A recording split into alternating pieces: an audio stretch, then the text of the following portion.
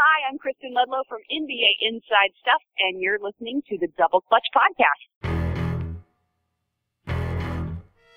Tough shot by Hayward, and he drills it to put Utah up and does it. Crawford against DL. Hayward with the block. Is there anything this guy hasn't done in the first? Hayward for three. Got him all!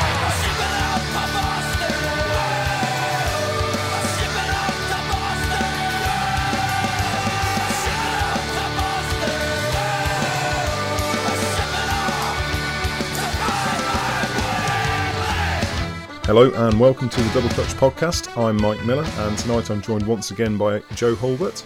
Hi there, Mike. How are you doing? Yeah, good. Thank you. Yourself? Yeah, good. I've my internet's been off all weekend and I've really missed Summer League, which I never thought I'd say 2 years ago. Has it been like going back to the Stone Age? Yeah, basically. It's really sad how reliant I am on the internet for everything now. Excellent. And we're also joined for the first time by Josh Coyne, our writer and resident Boston Celtics fan, I think it's fair to say.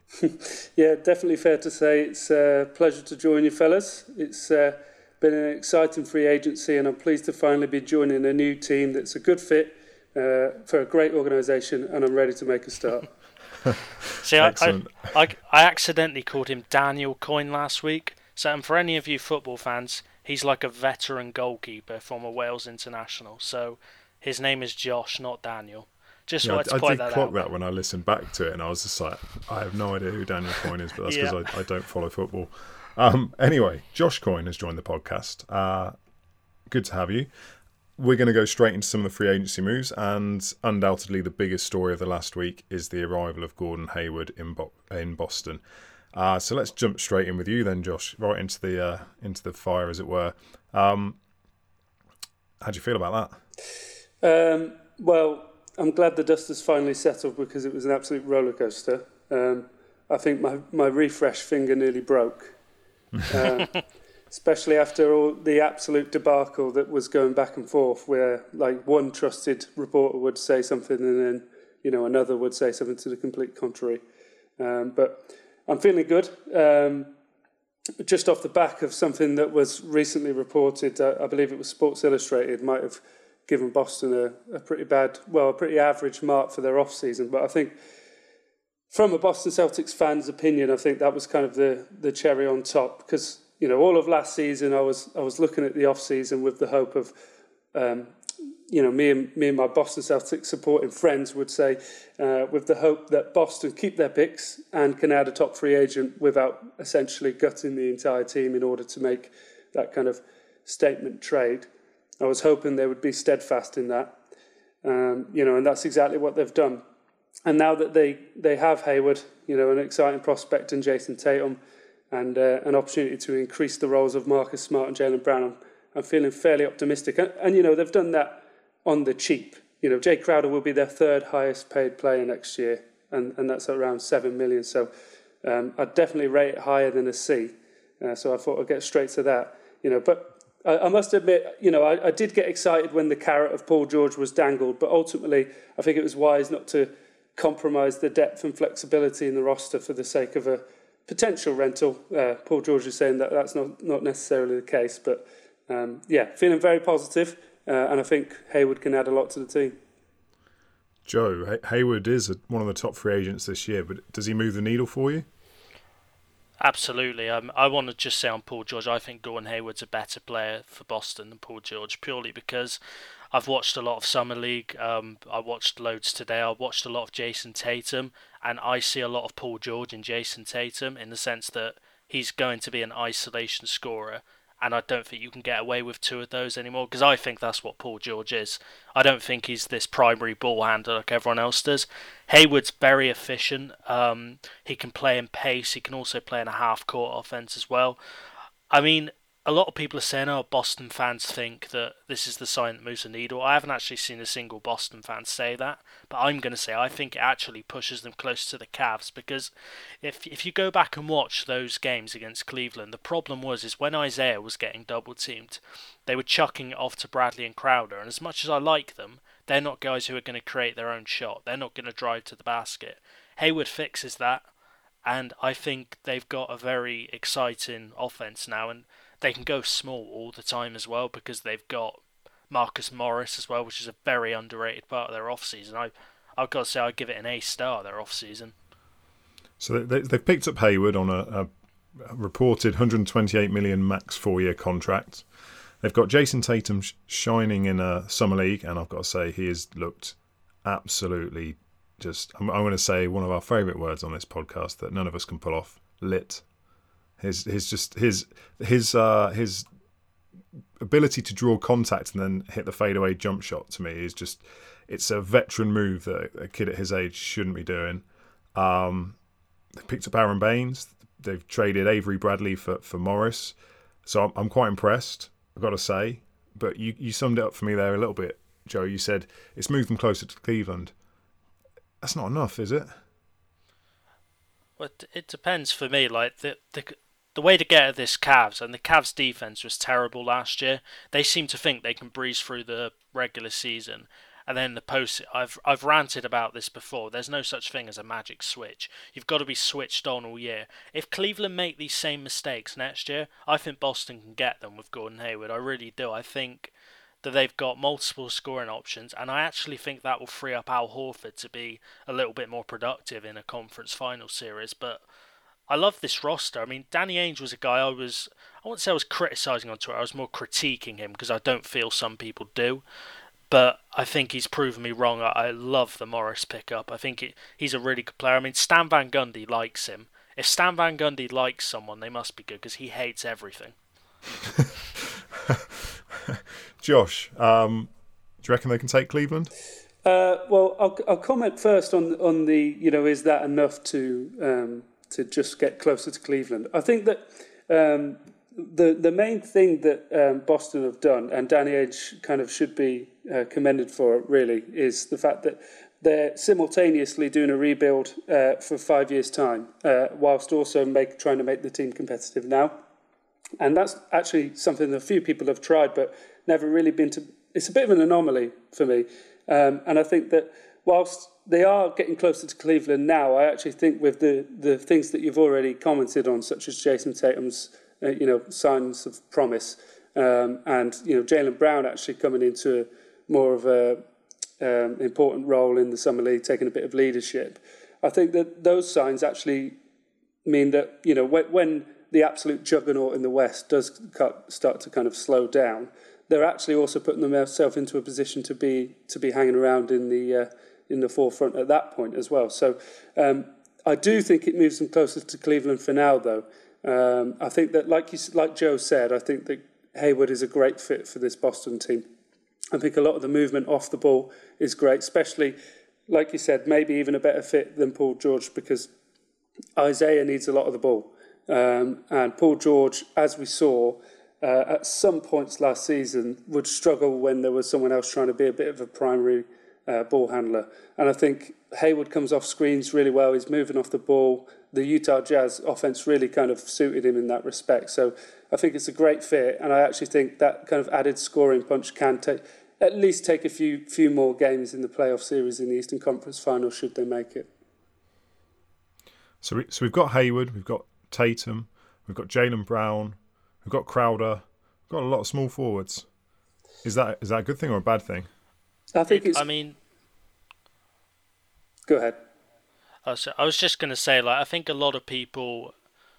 Joe, you probably get annoyed at people constantly banging on about Boston's rebounding, but my response to that is you can't create the perfect team. Even the Warriors have some, albeit very minor flaws. I think with Brad Stevens' system, they can get away with playing small.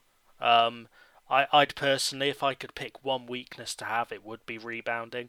Just because if you've got that floor spacing with Al Horford, all these small forwards, and I think actually the most underrated part of this off-season, I've mentioned Marcus Morris about 8 times. What I love about him is he's might be the toughest guy in the league, other than maybe Matt Barnes. He's happy to defend the few traditional bigs who are left. I really think that they've constructed this roster very well, and they can play small at all times. Yeah, I also think Baines is a massive addition, obviously, because whilst you can't completely cure the massive problem and you can't completely cover up the gaping hole that we had in rebounding, for the last couple of years. I think Baines off the bench will actually add something that people like Kelly Olynyk last year didn't, and Jerebko sometimes did, but it was evident throughout the whole year last year that was going to be a problem come playoff time. And I think as a role player, I think Baines is also a really smart pickup. Do you think we're going to see Brad Stevens roll out a lineup where all four get on the court at the same time? Because we look at sort of the rise of positionless basketball and the Warriors and their ability to be long and athletic and be able to switch. It kind of sounds like you've got a nice problem to have there in having that many guys who are actually athletically able to do that and be sort of, able to spread the floor and go inside. Yeah, I think that, like you said, it is positionless basketball, and that's the era that we're living in. I think that all that Stevens and Ainge, well, I guess Ainge, for the most part, has done here is got enough players that are versatile enough to defend basically from 2 till 4, sometimes 5, with Marcus. But it's, I think the three, a lot of people are kind of getting stuck on getting a lot of small forwards, but I don't necessarily think that matters as much in a league where, LeBron can play centre. No, I think that's a fair point. How sad are you to see Avery Bradley go? Extremely sad. He's, obviously, I think I might have seen that. Yeah. So once Avery left, Marcus Smart is now the longest standing Boston Celtic, which is kind of crazy. But it is that last piece from the contending teams back during the Garnett and Pierce days, and it is sad to see. He's an absolutely tenacious defender. He's so intelligent off the ball. Had really started to come off into his own on the offensive end, especially since the arrival of Al Horford. I think those two work together brilliantly. And it is sad to see. However, I understand it. It's a business, and it's the best move probably for Boston in terms of the amount he was getting paid and the amount he would eventually have to be paid, which wouldn't have ended well. Have you guys ever seen Hot Fuzz? This is related. Yes. You know the phrase that they always repeat, the greater good, in like the farmer Bristol accent? I do indeed. That's basically what Bradley's departure is. It's like, it's a tough one, and I've got to say, I think only the proper Celtics fans like you, Josh, and others on NBA UK community, they're the ones who are going to appreciate guys like Bradley and Crowder. I just want to talk, because we don't talk about Detroit much on this pod. I think that's a great get for them as well. Like, I think Stan Van Gundy did a really good job flipping that. They really needed some help on the perimeter, and I think he's going to go and be a very good player there as long as he's not asked to do too much. Yeah, I agree. I think I mean, you only had to look at all the reactions to the All NBA announcements and him not being on the all defensive team, and it was just a bit. This is clearly a very talented guy, and although his offense is improving, I wouldn't say it's he's not a prime scorer or anything like that, but he is covers 94 feet on defense. He's a beast. That's one of my favourite words, actually, beast, to describe someone. I think is quite good. Let's flip the coin though, because of course with Hayward arriving in Boston, he leaves behind a Utah Jazz team. So this summer, aside from Hayward, they've also lost George Hill, who's headed off to Sacramento in 3 years, $57 million. They've managed to re-sign Joe Ingles, 4 years, $52 million. They've picked up Ricky Rubio from Joe's Wolves in exchange for a 2018 lottery-protected pick via OKC. And they've got Dante Exum returning from a torn ACL. The 5th seed last year, Joe, do you see them being as good as a 5th seed next year? I'm really concerned for them because I think a lot of people like a lot of the Jazz players, but I think the Jazz players were elevated by Hayward because he was the primary guy on this offense, which meant that the likes of Rodney Hood, to a lesser extent guys like Joe Johnson, Derek Favors, they could just play off the ball all the time. I look at this team now, I don't see where their shot creation is coming from. I love Ricky Rubio, as well documented on this podcast, but I'm concerned by the floor spacing on this team. I don't think they have a stretch 4 on the roster, unless you count Boris Diaw. It's a real shame because I think they've done everything right over the last, probably since Jerry Sloan retired. They've done pretty much everything right. They've drafted well, but I just don't think they have that guy.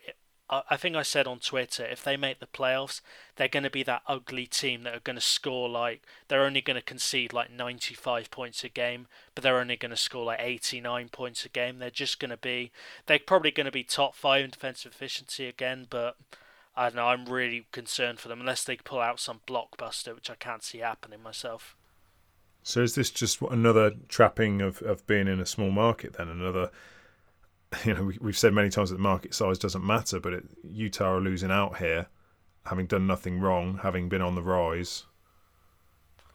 I think a lot of it with Hayward was that, I think part of it was that he just looked at the Western Conference and went, screw that. I do believe. I'm not saying he's a quitter. I don't blame him for it because I actually think he's closer to a championship at Boston. I don't know if the small market's a thing, but I can see why people think it is because Utah. Let's be honest. No, I don't want to disrespect Utah as a state or anything, but you've just got to. I know Hayward's not a big lifestyle guy, but you can see why someone would rather live in Boston or Miami over Utah. I think that's always going to be the problem for these places. It's more the area, I think, rather than the market size for me.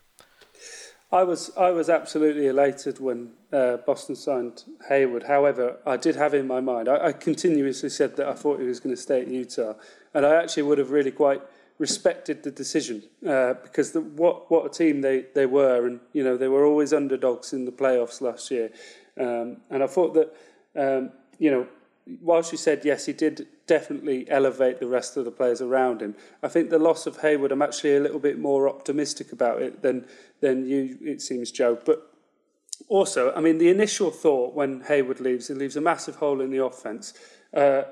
Rubio is a tenacious defender. I think if people are expecting them to fall dramatically, I think they could potentially be surprised. I think that Rubio's a good fit in a Quinn Snyder offense. Yes, they need more shooters. They need to be able to spread the floor better. But I also think that if there's an improved pick and roll game with him and Gobert as well, I think that could also be dangerous. And people like Ingles taking a bit more responsibility in the offense, taking a bit more leadership, I think it could be interesting. And I'm actually optimistic there could be a bit of a surprise. So I just want to ask you one thing from a sort of schematic, tactical point of view. What do you think this offense is going to look like? Because last year it was built around Hayward. He ran all the pick and roll. They used him off screen. Who's kind of? I know not everyone believes in a go-to guy, but I do. I think you've got to have someone who runs your offense. Do you think that Rubio Gobert is going to pick and roll is going to be the staple of this team? I think that's going to be their go-to, yes. But I do think that, like you said, it's not going to be anywhere near as pretty. I think it's got to be a lot more narrower. Sorry, can we edit that out? It's going to be a lot more narrow. It's going to be extremely kind of rigid, and I don't think it's going to be anywhere near as fluid. But I do think that their strength on defense would perhaps negate the importance of their offensive woes. I think it's got to be the Gobert Rubio pick and roll. It's going to be quite good fun to watch.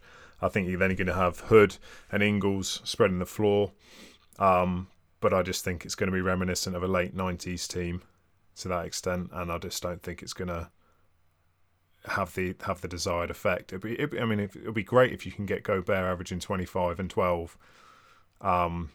But that's asking a lot of him, given the effort and intensity he already gives out on defense. If Rubio could get a consistent outside shot, then maybe I'd think differently. But I think George Hill's actually a massive loss for them. When he was on the court, and I know he's had issues staying on the court, I just thought last year I know that you marvelled at him as well, Joe. It was just incredible how people could have undervalued him so much, given how well he played for the Jazz. Yeah, I've got to admit, I think he's a huge loss because, look, I'm a big believer that not everyone has to run a 3-point bombing spread offense, but you have to have spacing in other ways.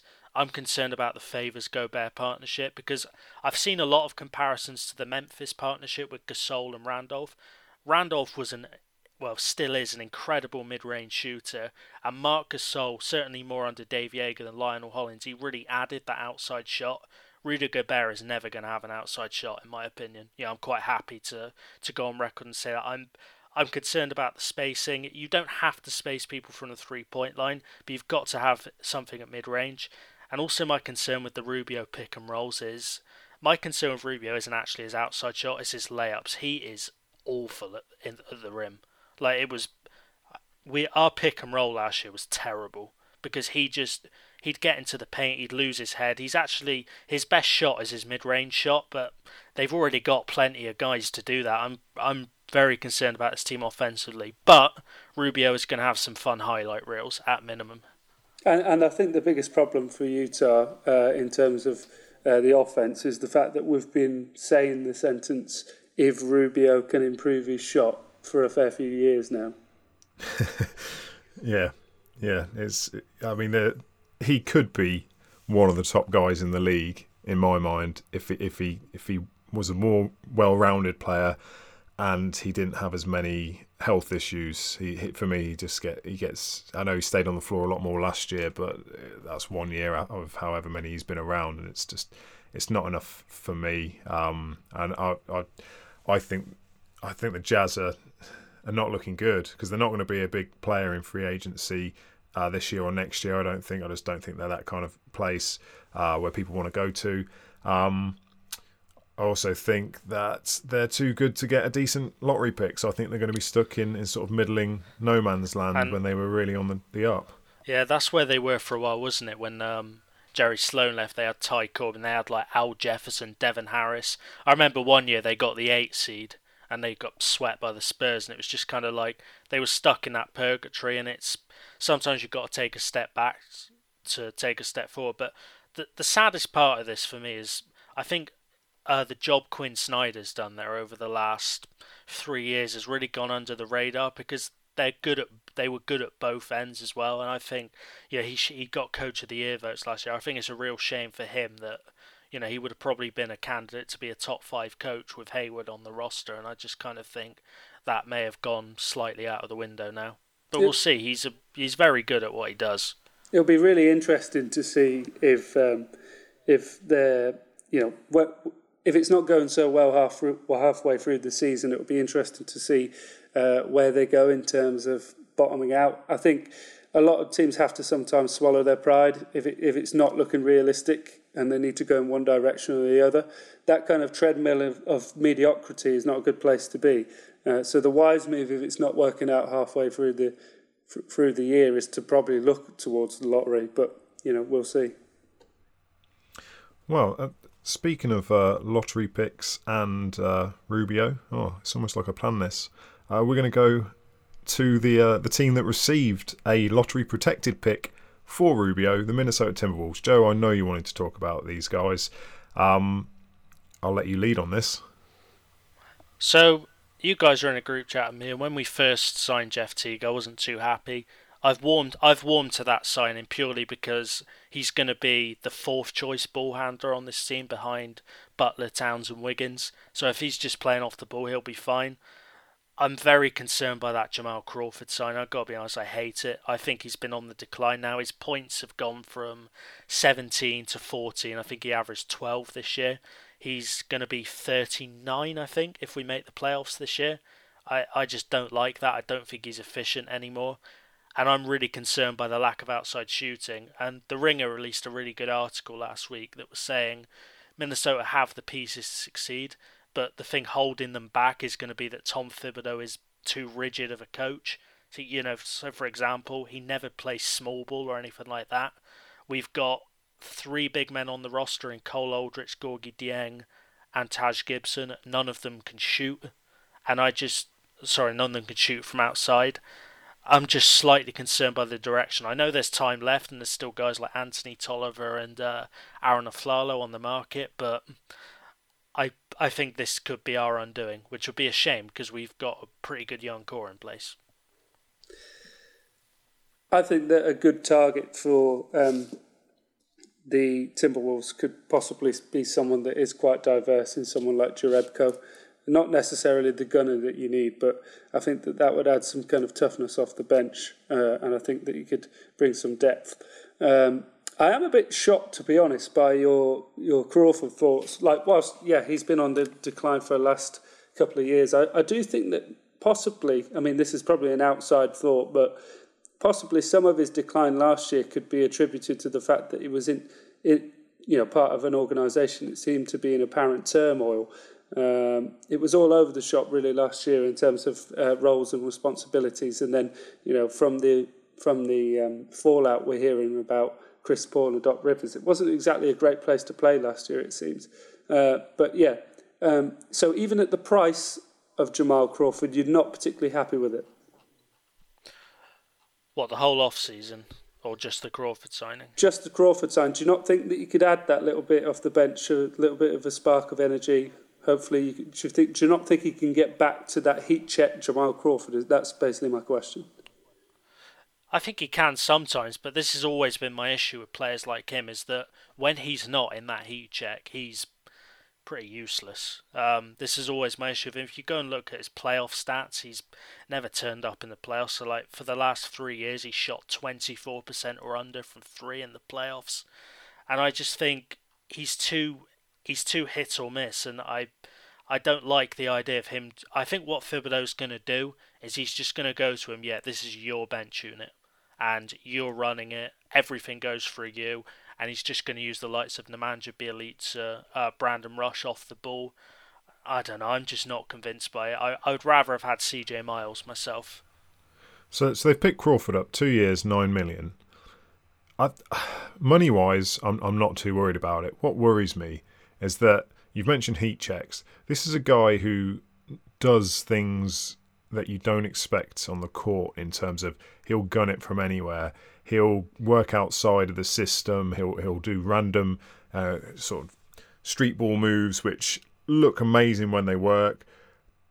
But I think Tibbs is going to have a heart attack. You've already seen the way he sort of shouts at the other guys on team for not playing defence, and here's a guy who's got no reputation for playing defence and likes to freestyle on offence. I'm worried that we're going to see Tibbs fall over. This is what was bizarre with our off-season targets. So our top 2 sixth-man targets were Jamal Crawford and Nick Young. Like, imagine Thibodeau with Nick Young. It's crazy. I mean, I'm glad he addressed the bet. Our bench last year was. It was abysmal. Like, it was the undoing. It was why we were so bad in the third and fourth quarters. But I don't know. I'm not a fan of players like Crawford. I don't like these sort of isolation, high usage guards who are either going to get you 20 one night and then 3 the next night. I like the rest of the off-season. I love Taj Gibson. I think he's been one of the more underrated contributors in the league over the last sort of 4 or 5 years. But the idea of Jamal Crawford being our 6th man worries me, and the fact that we've paid him that contract. I know it's not huge, but it's not like we've given him that contract and gone, he might not even make the roster. That contract says to me that he's going to play 20 minutes a game next year at minimum. Yeah, he is a bit of a surprise addition for Thibodeau, who is notorious for favouring system players. It does seem a bit bizarre. Maybe we'll see some infighting, who knows. I do like the Teague pickup, personally, because we're only sort of 2-3 years away from that 60-win Atlanta team, which had no standout star, although 4 of them made an all-star team. I think that if he's not the focal point, he can be a good contributor across a number of areas. I like that. I think he's a bit more consistent than perhaps Rubio would have been in terms of being able to contribute across a number of categories.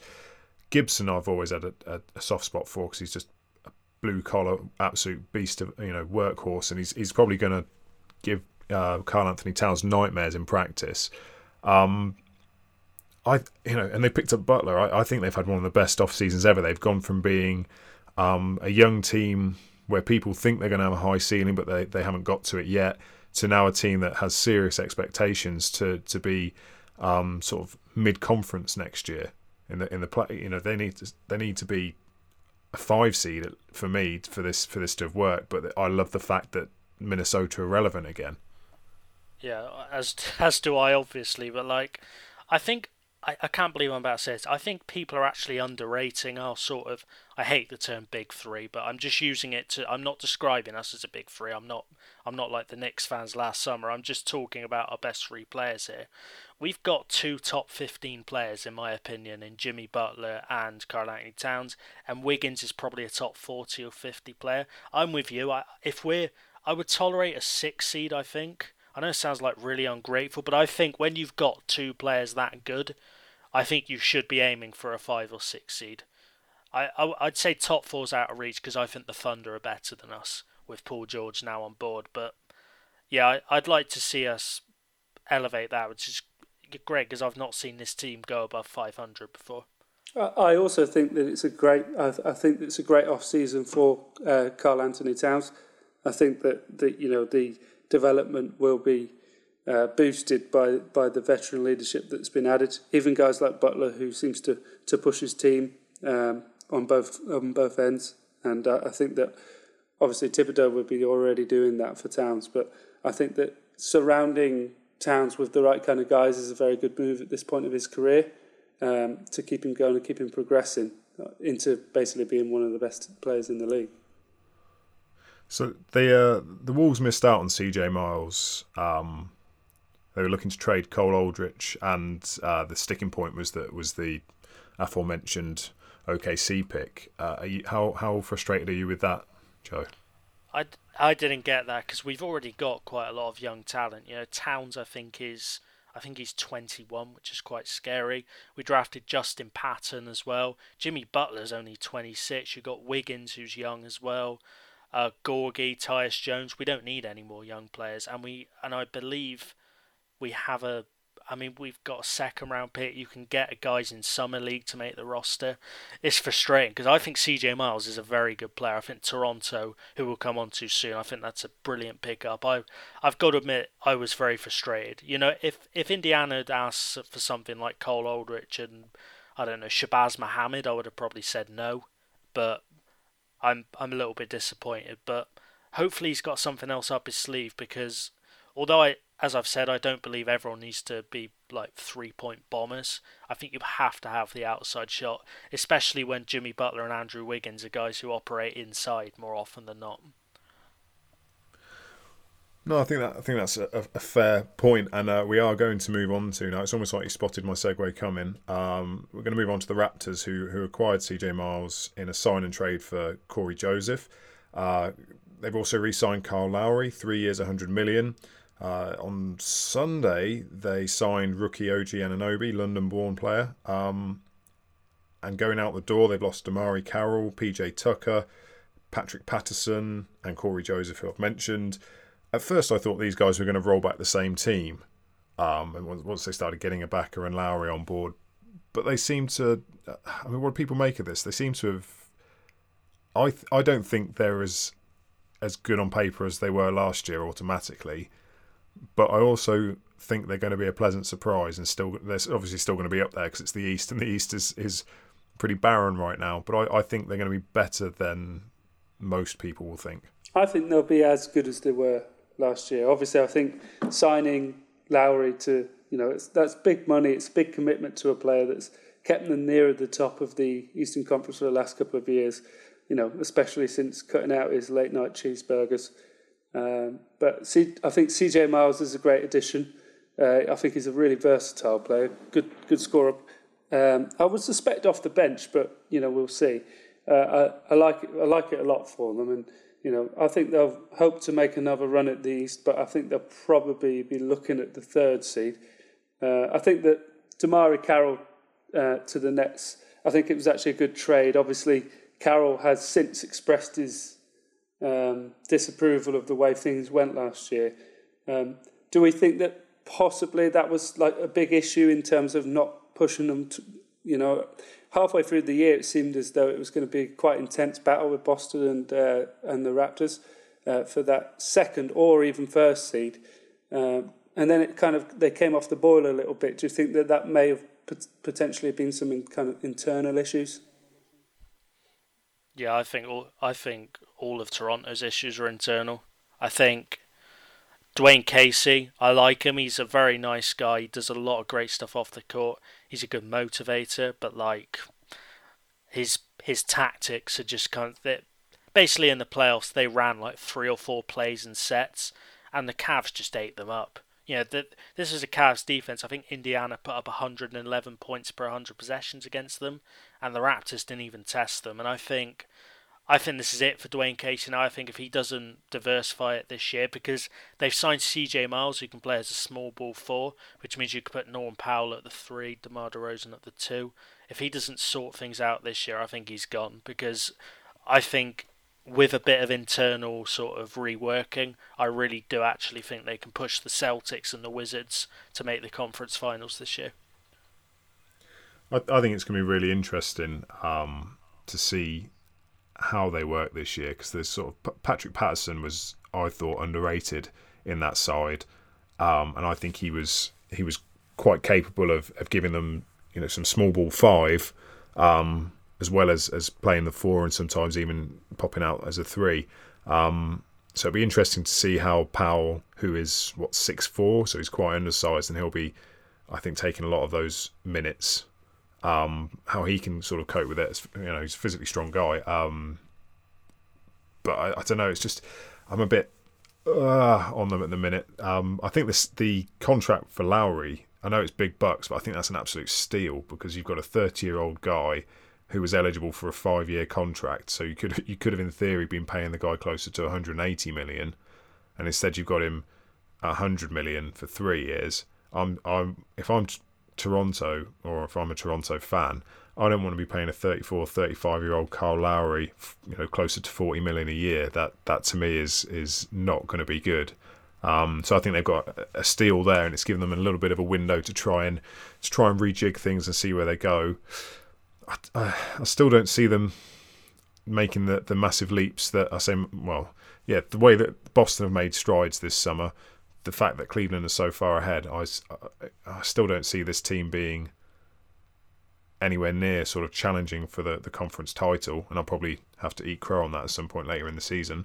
You know, they made a lot of last-minute trades before the deadline to pull on this you know, anti-Cavs team, and they got swept. And now I think they've just taken a step back slightly. I think an X factor for them is they need an improved DeMar DeRozan when it comes to the postseason. Obviously, that's not something you can do until next year, but I think he needs to be the guy who pushes them, elevates them to the next level, because obviously Lowry's their best player, but they need a big shove from DeRozan this year to even be close to contending when it matters. I think they need to get, this is going to sound a bit strange, so bear with me, but they need to get weird with their lineups. Like, Dwayne Casey is very much a guy who likes to play point guard, shooting guard, small forward, power forward, centre. I'd like to see them actually use Ibaka as a centre. Not all the time. I think you've still got to start Valanciunas or Poeltl. But use Ibaka as a stretch centre for that bench lineup. That helps everyone out. And if Dwayne Casey does that, I think they can be a very effective team. I like the idea of having the starting lineup kind of keep it close and then get that bench unit on and just play at pace and let it go. And I think I like OG Anunoby. I don't think he's going to have much of a shot, but he's a brilliant defender. He can switch onto bigs. They've built a really good roster, and they've got a good D-League team as well. And this is why this isn't even a hot take. I think Masai Ujiri is far and away the best general manager in the NBA. I think the job he's done putting this roster together, Mike, you just spoke about that Lowry contract. I don't think any other GM would have got him on that. I just think he's gotten all these players to buy into him and what he's doing, and I just think they're reaping the rewards. And I don't blame them for keeping trying to compete, because they know that their GM can work his magic. I think the big issue for me with Toronto, and I've said it a number of times, is we talk about Lowry and we talk about DeRozan, and we've said today that Kyle Lowry's the better of the two, but they sort of flip and flop as to whose team this is, and I think that really hurts a team's identity. Like, you should know whose team it is, who is the leader, who is the guy who's going to go, come on boys, I got this, we're going. It's great to have a second option, but I think so many times we see their failures in the playoffs because they want someone to step up, and then there's that identity crisis, and no one steps up. and I don't see it changing whilst they are both still there, unfortunately.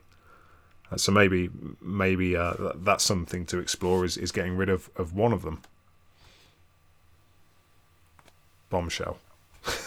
Yeah, so I was just going to say one thing, like, I do think it's very hard to step up when your offense is basically, we're going to run a pick and roll this time, we're going to run an ISO this time, and this time we're just going to chuck it out to the corner or dump it in the post. That's like their 4 plays.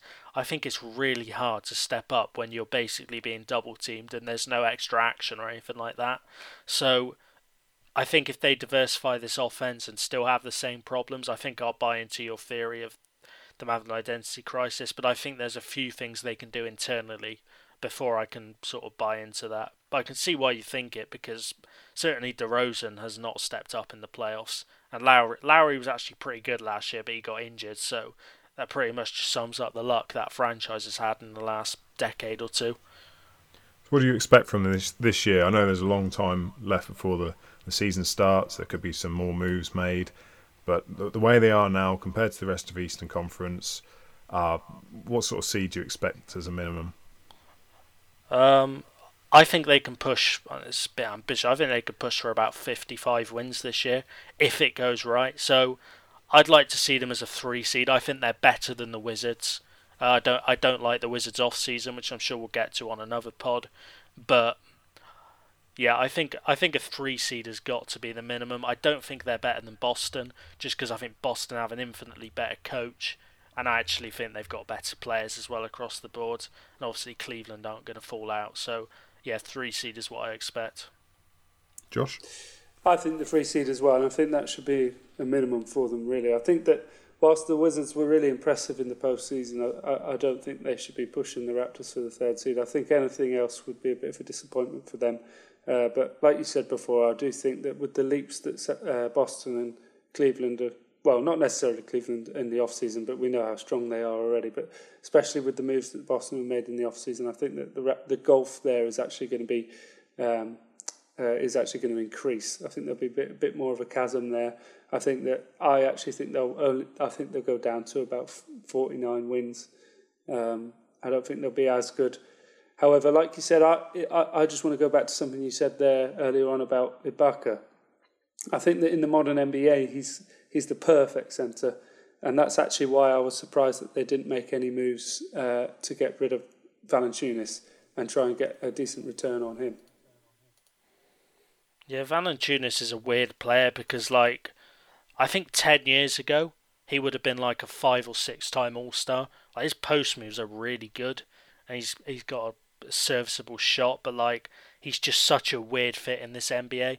Like, if you watch them, they'll go to him early for like the first 5 plays, and then they kind of realise that that's not the way you play anymore, and then they just ignore him for the rest of the game. So I'm with you. I was very surprised that they didn't try and move him, especially they used that lottery pick on Jakob Poeltl last year, and they've got the likes of Lucas Nogueira as well. I'm with you. I was very surprised. But what do you think they could have got for him realistically? I think that possibly if they were going to get rid of him, they could have even taken a little bit of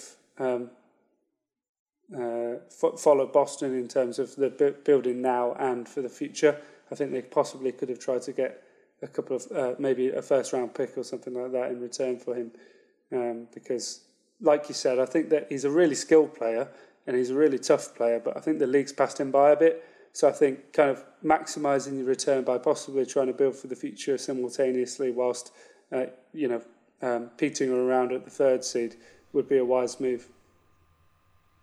Yeah, I find it really interesting just how sort of excited, like even I was sort of 3-4 years ago about this guy, and how this could be a really, really good inside player, and he's just completely just flamed out, and in terms of where his potential could have gone, just because the game's passed him by, as you say. I'm not even sure, if players like Rubio are going for a top, lottery protected pick, then I don't even see Valanciunas' sort of value being as high as that. I just don't think there's a demand for it anymore.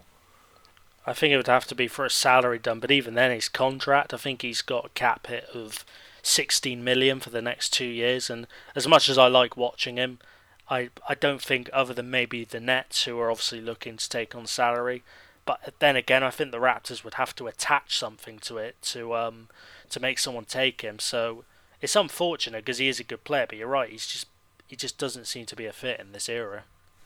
No. All right, let's move on from the Raptors because we've had some listeners' questions. We've had 3 from McBuckets. We've had more as well while we've been podcasting. I've had the feed open. Brilliant. Okay, well, we'll go through the ones I've got down and then you can follow up with some at the end. Let's do it that way. Okay, so McBuckets.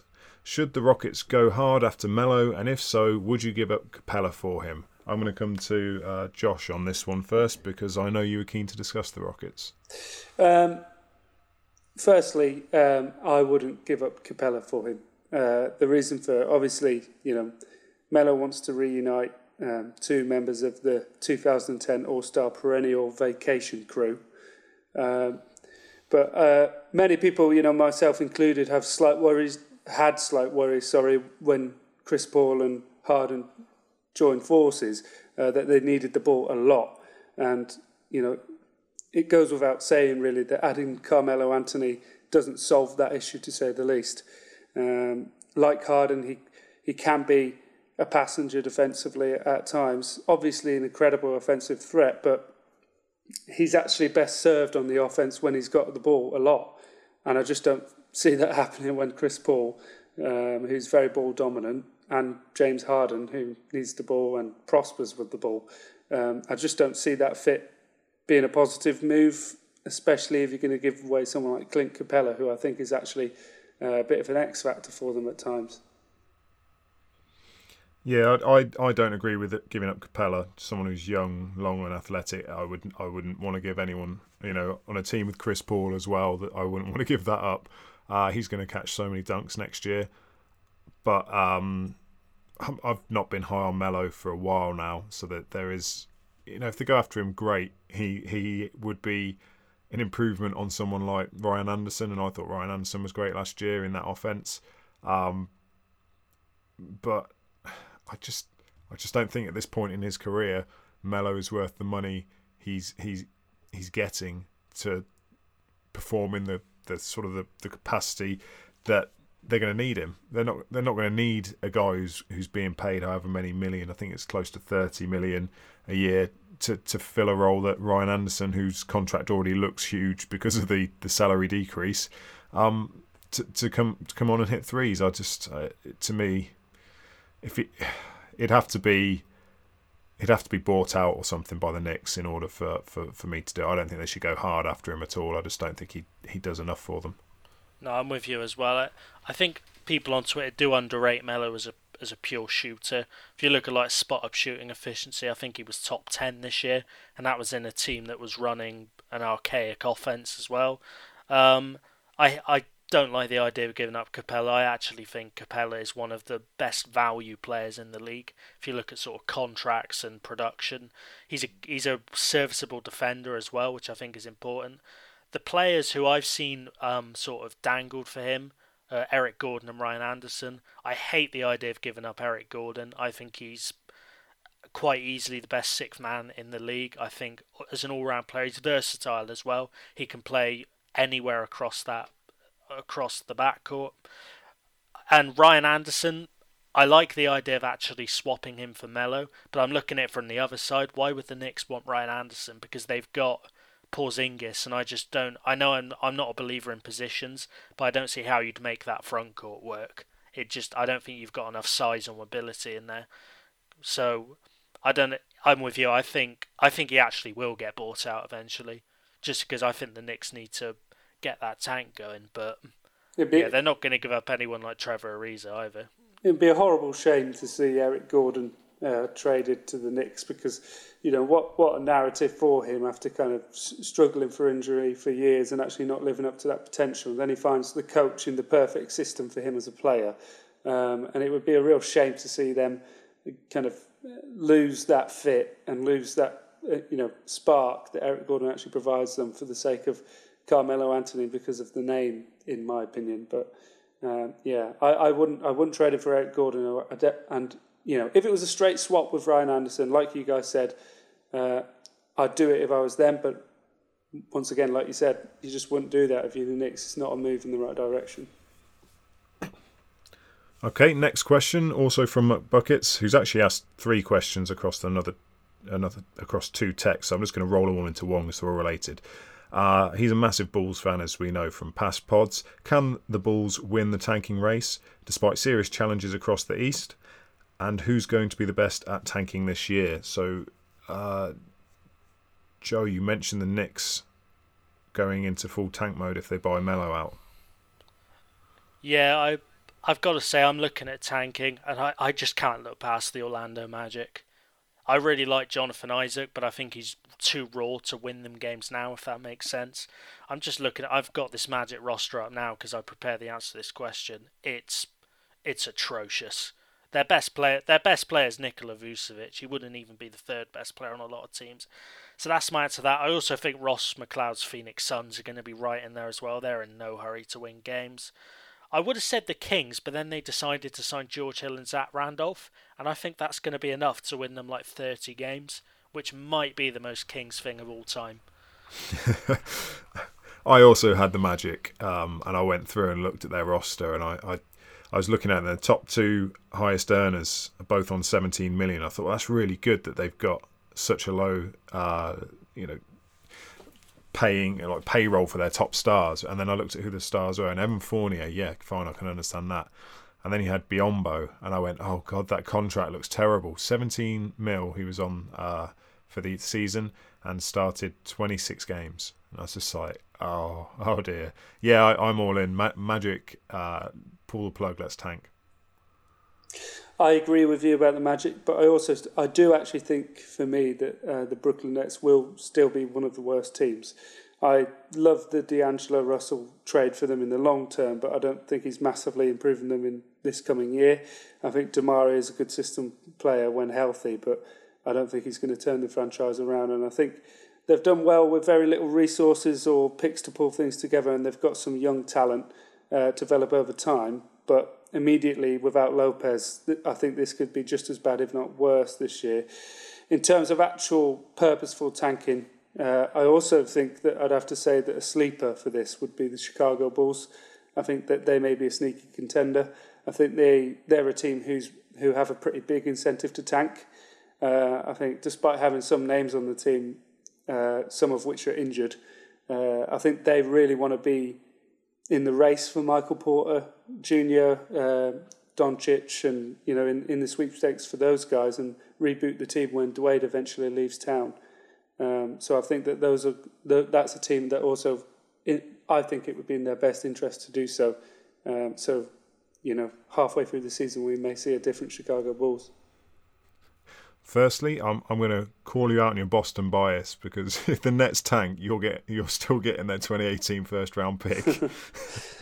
So if I'm the Nets, I've got no incentive to tank if I'm just going to make the rich richer.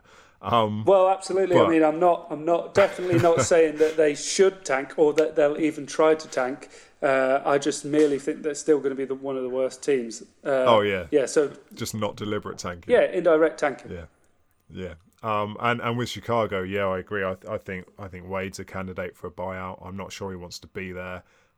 When he was asked, what his reasons were for re-signing with the Bulls, he said, "I've got 23 million of them," and that, is a fair comment, because I think at this stage in his career, and he has been an absolutely incredible player throughout his career, I think it's clear his big earning days are behind him now. So yeah, I think this signing in was his last big deal, and he'll probably get bought out and go with Melo to Houston. Who knows?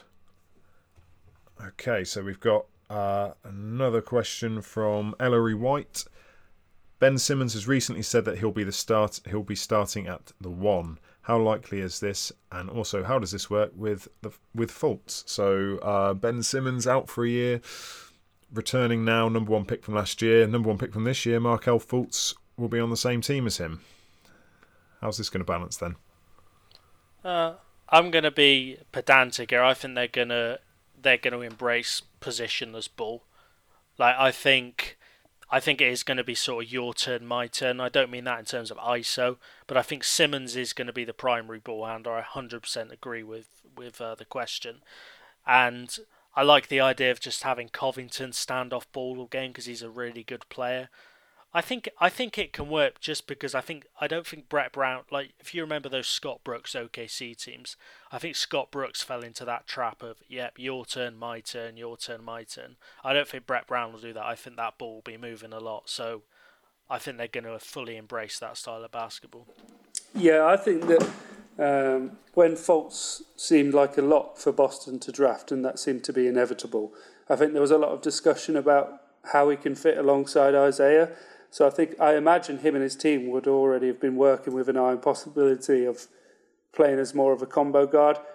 I think the Sixers front office have made it clear they wanted to use Simmons as a Magic LeBron style point forward. So I think it will be interesting to see if that still applies with Fultz in the picture. I think it opens up opportunities if they're able to alternate. That adds versatility to the team, and it gives Simmons a chance to sometimes be kind of the leader of the team and then sometimes going and bang inside when he's got a mismatch. So I think it could work. I think they could coexist, and I think I think talent's talent sometimes, and I think if they are as elite as they're supposed to be, and they're as transcendent as many have forecast them to be, I think they'll find a way. I agree. Oh, this is getting boring now. We're all agreeing. Simmons himself said, "I think you can move me anywhere, but I'm a starting point guard." It's the fact that he said, "I think you can move me anywhere," means he's going to be willing to play different positions. I'm intrigued to see how he can match up against smaller guys because he's not slight, and I think that Fultz maybe might be a better matchup against those quicker point guards. We're seeing a sort of rise of undersized athletic point guards, so maybe that's more something that Fultz can cover on defense. I have no problem sharing the ball, Simmons said. Fultz doesn't either. Watching him play, he can share the ball. If you've got a team if you watch the team like the Warriors where they all just share the ball, yes, Steph Curry's the point guard, but the way they move the ball, if you can start doing things like that, your team is just going to win because it just creates so many options and so many spaces. I'm keen to see how they work together. I'm sure on paper, Simmons will go down as being like a starting 3 or 4. But he is going to be, I think, sort of mirroring the way LeBron plays, and I know that sounds like a massive sort of ceiling, but I'm talking about in terms of the big guy who can pass and run the offense. I think the only question mark about Simmons, aside from his health, is his ability to shoot still, and Fultz can bring offense off the ball as well. So I think they're going to coexist. I think the main thing as well is that the main factor of it all is if they're both able to stay healthy, because the Sixers thing is getting ridiculous now. So I sometimes wish that Philadelphia could trade their medical staff for Phoenix's medical staff because they seem to bring people back from the dead. Okay, next question from Steve Houdini. Could you grade Boston's free agency / trade window? So we covered the free agency bit earlier, including the trade window. What would you grade them as? Okay. You know what, I've been thinking about this, and actually throughout this podcast I've been thinking about what I'd say if that question popped up, and especially after being called out on my Boston bias. I was prepared to play it down, but I'm going to say an A, just because, it's all a bit subjective, really. Many people think they should have rolled the dice and got a bigger free agent, and that's actually why a lot of people think possibly it's not as good an off-season as it could have been. But I've already made it clear on this pod that I think that the risk factor was too high to try and go for someone like George and completely gut the team when you could have got Hayward without losing a thing. Well, we've lost Avery Bradley, but we've got Marcus Morris in return. Every single player that's gone out the door, we've actually probably got a better player in their position so far. So I'm going to go for an A, and I really appreciate Joe's enthusiasm. I'm going to go A2. I think if I'd given it an A star if they'd have landed Butler or George as well, and I think that would have been near on impossible. But like I said earlier, the most exciting thing about their summer for me is Tatum. I don't think he's necessarily going to get a lot of opportunity this year just because of the guys they've already got in that position. But if he projects the way he is playing right now, and he's so far ahead of the other guys in Summer League, I think, then he could be an absolute beast for years. There you go, I used beast again. He could be an incredible player for years to come. So gets an A from me. Long-time listener and one of the hardest names to pronounce. I think Joe's got credited with giving the best pronunciation of this name. So I'm going to give it a go, and if it doesn't work, then next time I'll just get Joe to say it and we'll just clip it in. It's Anojan Ahilan. So, yeah, I'm sorry if I butchered that. Who will be first-time All-Stars this season, especially in the Eastern Conference, with some stars migrating over to the Western Conference? Okay, so shall I do a memory test? Not for you guys, and just run back through who were All-Stars this year? Yes, I'm going to go for it. So for the East, starting you had Antetokounmpo, Jimmy Butler, LeBron James, DeMar DeRozan, Kyrie Irving. You then had Carmelo Anthony as a late addition covering for Kevin Love. So obviously Kevin Love was named. Paul George, Kyle Lowry, Paul Millsap, Isaiah Thomas, Kemba Walker, John Wall. And out of that roster, you've lost Paul George, Jimmy Butler, and Paul Millsap to the West. So who do we see coming in on the East? Hassan Whiteside, I think, will get in this year, just as an all-round player. Mm-hmm. I'm praying he hasn't been an all-star. I'm going to look really, really stupid. I'll just double-check. I'm pretty sure he hasn't. That's I don't think he has. No. Yeah, he was actually. He was D-League champion as well. So yeah, Hassan Whiteside's my pick as well. I've got to be honest, I wouldn't be surprised to see Embiid in there if he's healthy either. Other than that. And actually my outside shot is D'Angelo Russell, purely because I think he's going to put up big numbers in that Nets team. So that's my hot takey one. I've got a couple of... my main thought was that... like you said, if Embiid can stay on the court, health is obviously a massive factor. I'd say that he'd definitely be able to make an all-star game. But with the migration of all those players in the East, I actually think, especially on, for wing players, I think it leaves an opportunity for Bradley Beal, who should definitely have been an all-star already. It was a snub last year, I believe. And then this is a real hot take one as well. And not necessarily one that everyone will agree with, but I think with increased responsibility and the reliance that Van Gundy may have on him, I think that Avery Bradley's is an outside bet. I think that, if he's given the keys a little bit more, given more of an increased role in the offense and can start to consistently make shots, I think his numbers will do the talking. And then once he starts to get the recognition of his defensive ridiculousness, I think that he's an outside bet. Okay, yeah, no, that's fair points. I'm going to lead by saying I really hope that, if they play well enough, then they're obviously former All-Stars anyway, but I'm thinking that Melo and Wade's time as All-Stars are done because they weren't originally in the roster. So I'm taking them out because they all have, they have big markets and big followings anyway. So I'm worried that might take some shine away from some of the new guys coming through. So I had Whiteside, I had Beal, I had Embiid. Kristaps Porzingis, I think, should have been an all-star this year. And then, first time for the East, and it was his first time last year, I think Gordon Hayward's probably going to be a shoe-in at one of the wing spots. Okay, so let's go to the West. So you've got AD, KD, Kawhi Leonard, Steph Curry and James Harden started. DeMarcus Cousins, Marc Gasol, Draymond Green, Gordon Hayward, DeAndre Jordan, Klay Thompson and Russell Westbrook on the bench. So that roster loses Gordon Hayward only. And you've got to remember as well that Blake Griffin and Chris Paul were injured. Well, the obvious one is Karl Anthony Towns. Yep.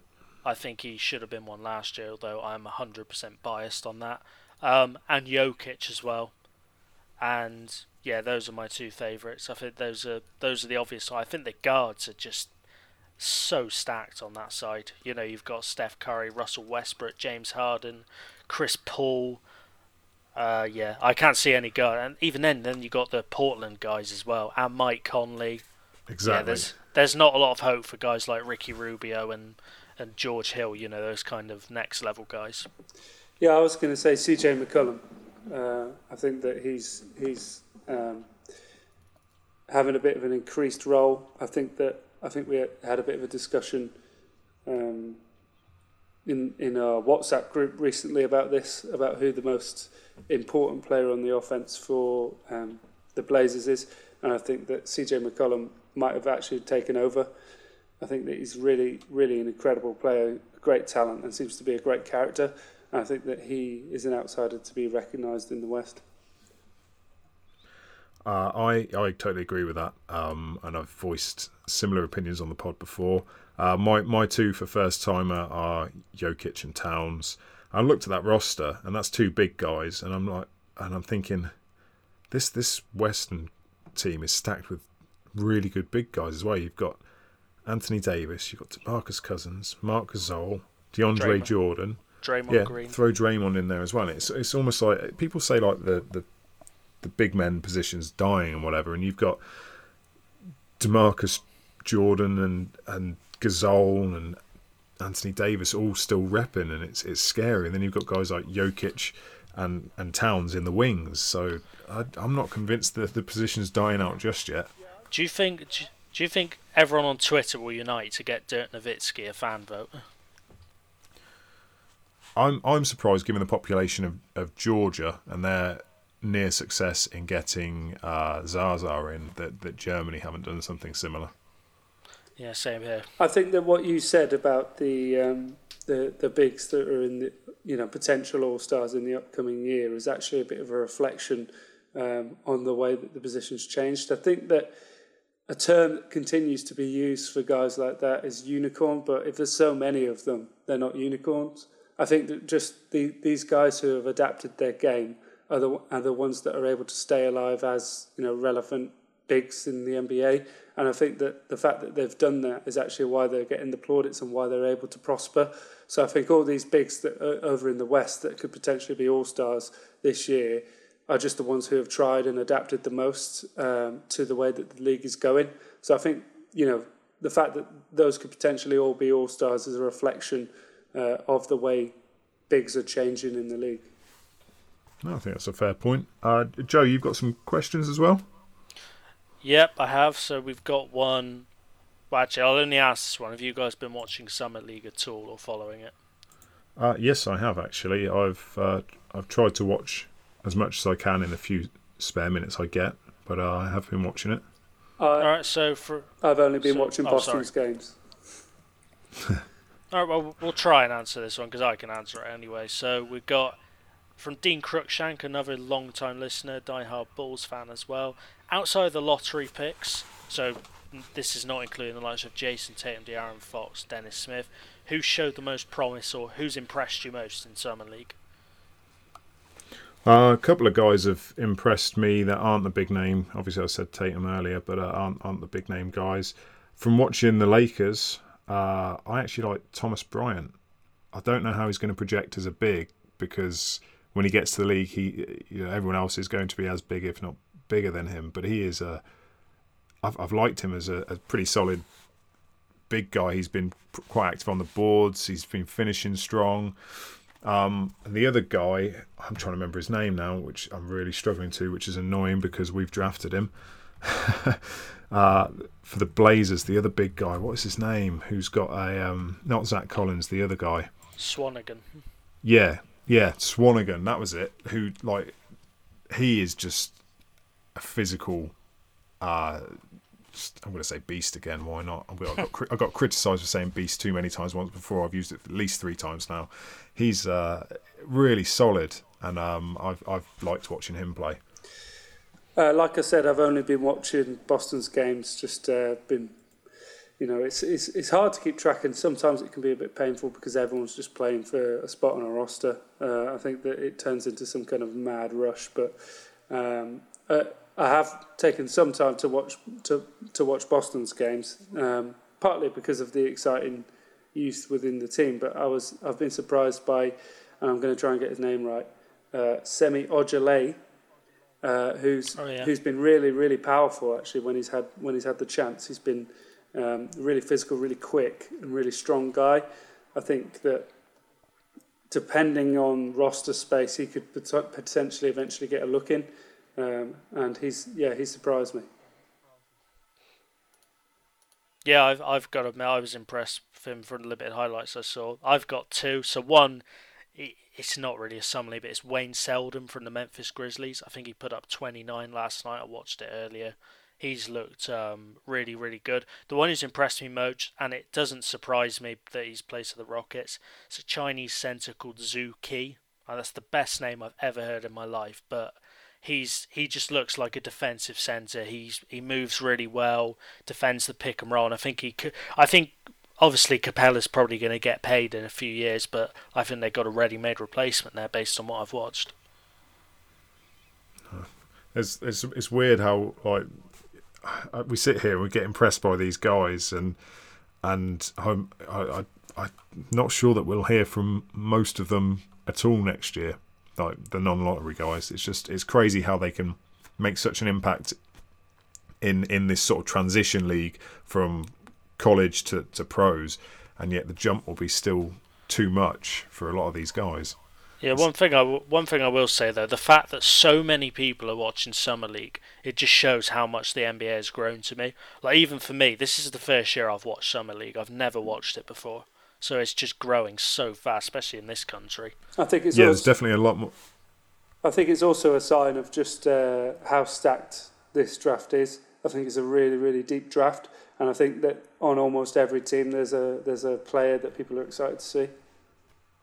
Yeah, I certainly know that last year there was nowhere near as much noise about who was watching it. So it's great. It really is great that the basketball season is effectively extended by another month.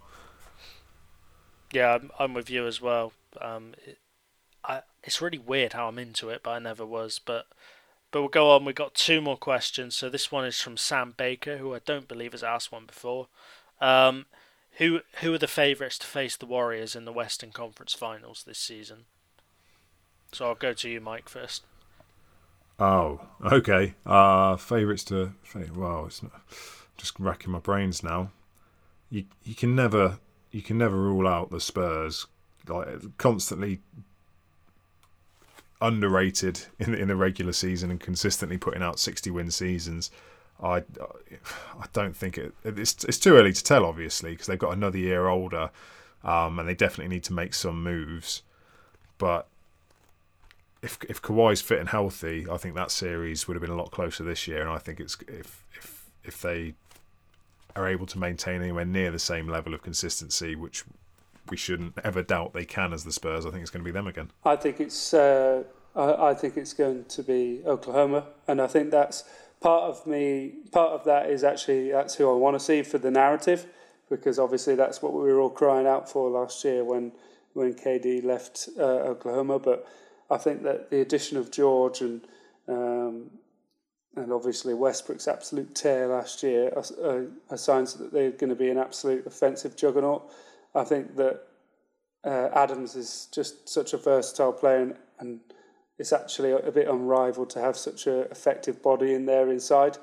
And Kanter's really versatile. I think their starting lineup's really great as long as they can get some help off the bench. I think that they could potentially give all the other teams a push and meet the Warriors in the Western Conference Finals. But at least that's who I'd want to see.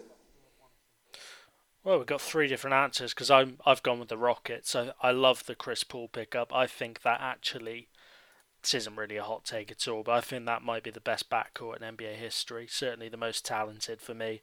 I love the PJ Tucker pickup.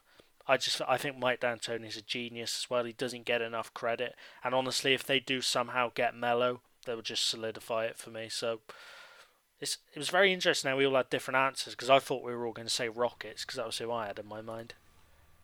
I'm intrigued to see how this changes the style of play that the Rockets have had, purely because they did fantastically last season in the regular season, but as soon as the playoffs hit, great, you had OKC, that wasn't really much of a challenge, but then they kind of got smashed and weren't really engaged in it, let's say.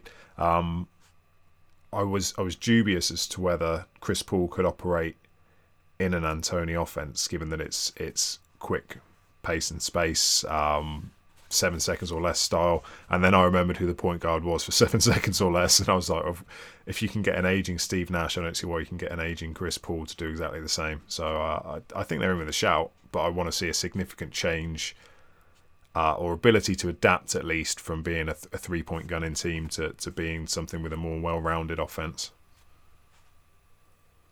Yeah, I'm with you. The fact they ignored mid-range is like a huge schematic flaw, and hopefully Chris Paul will help with that.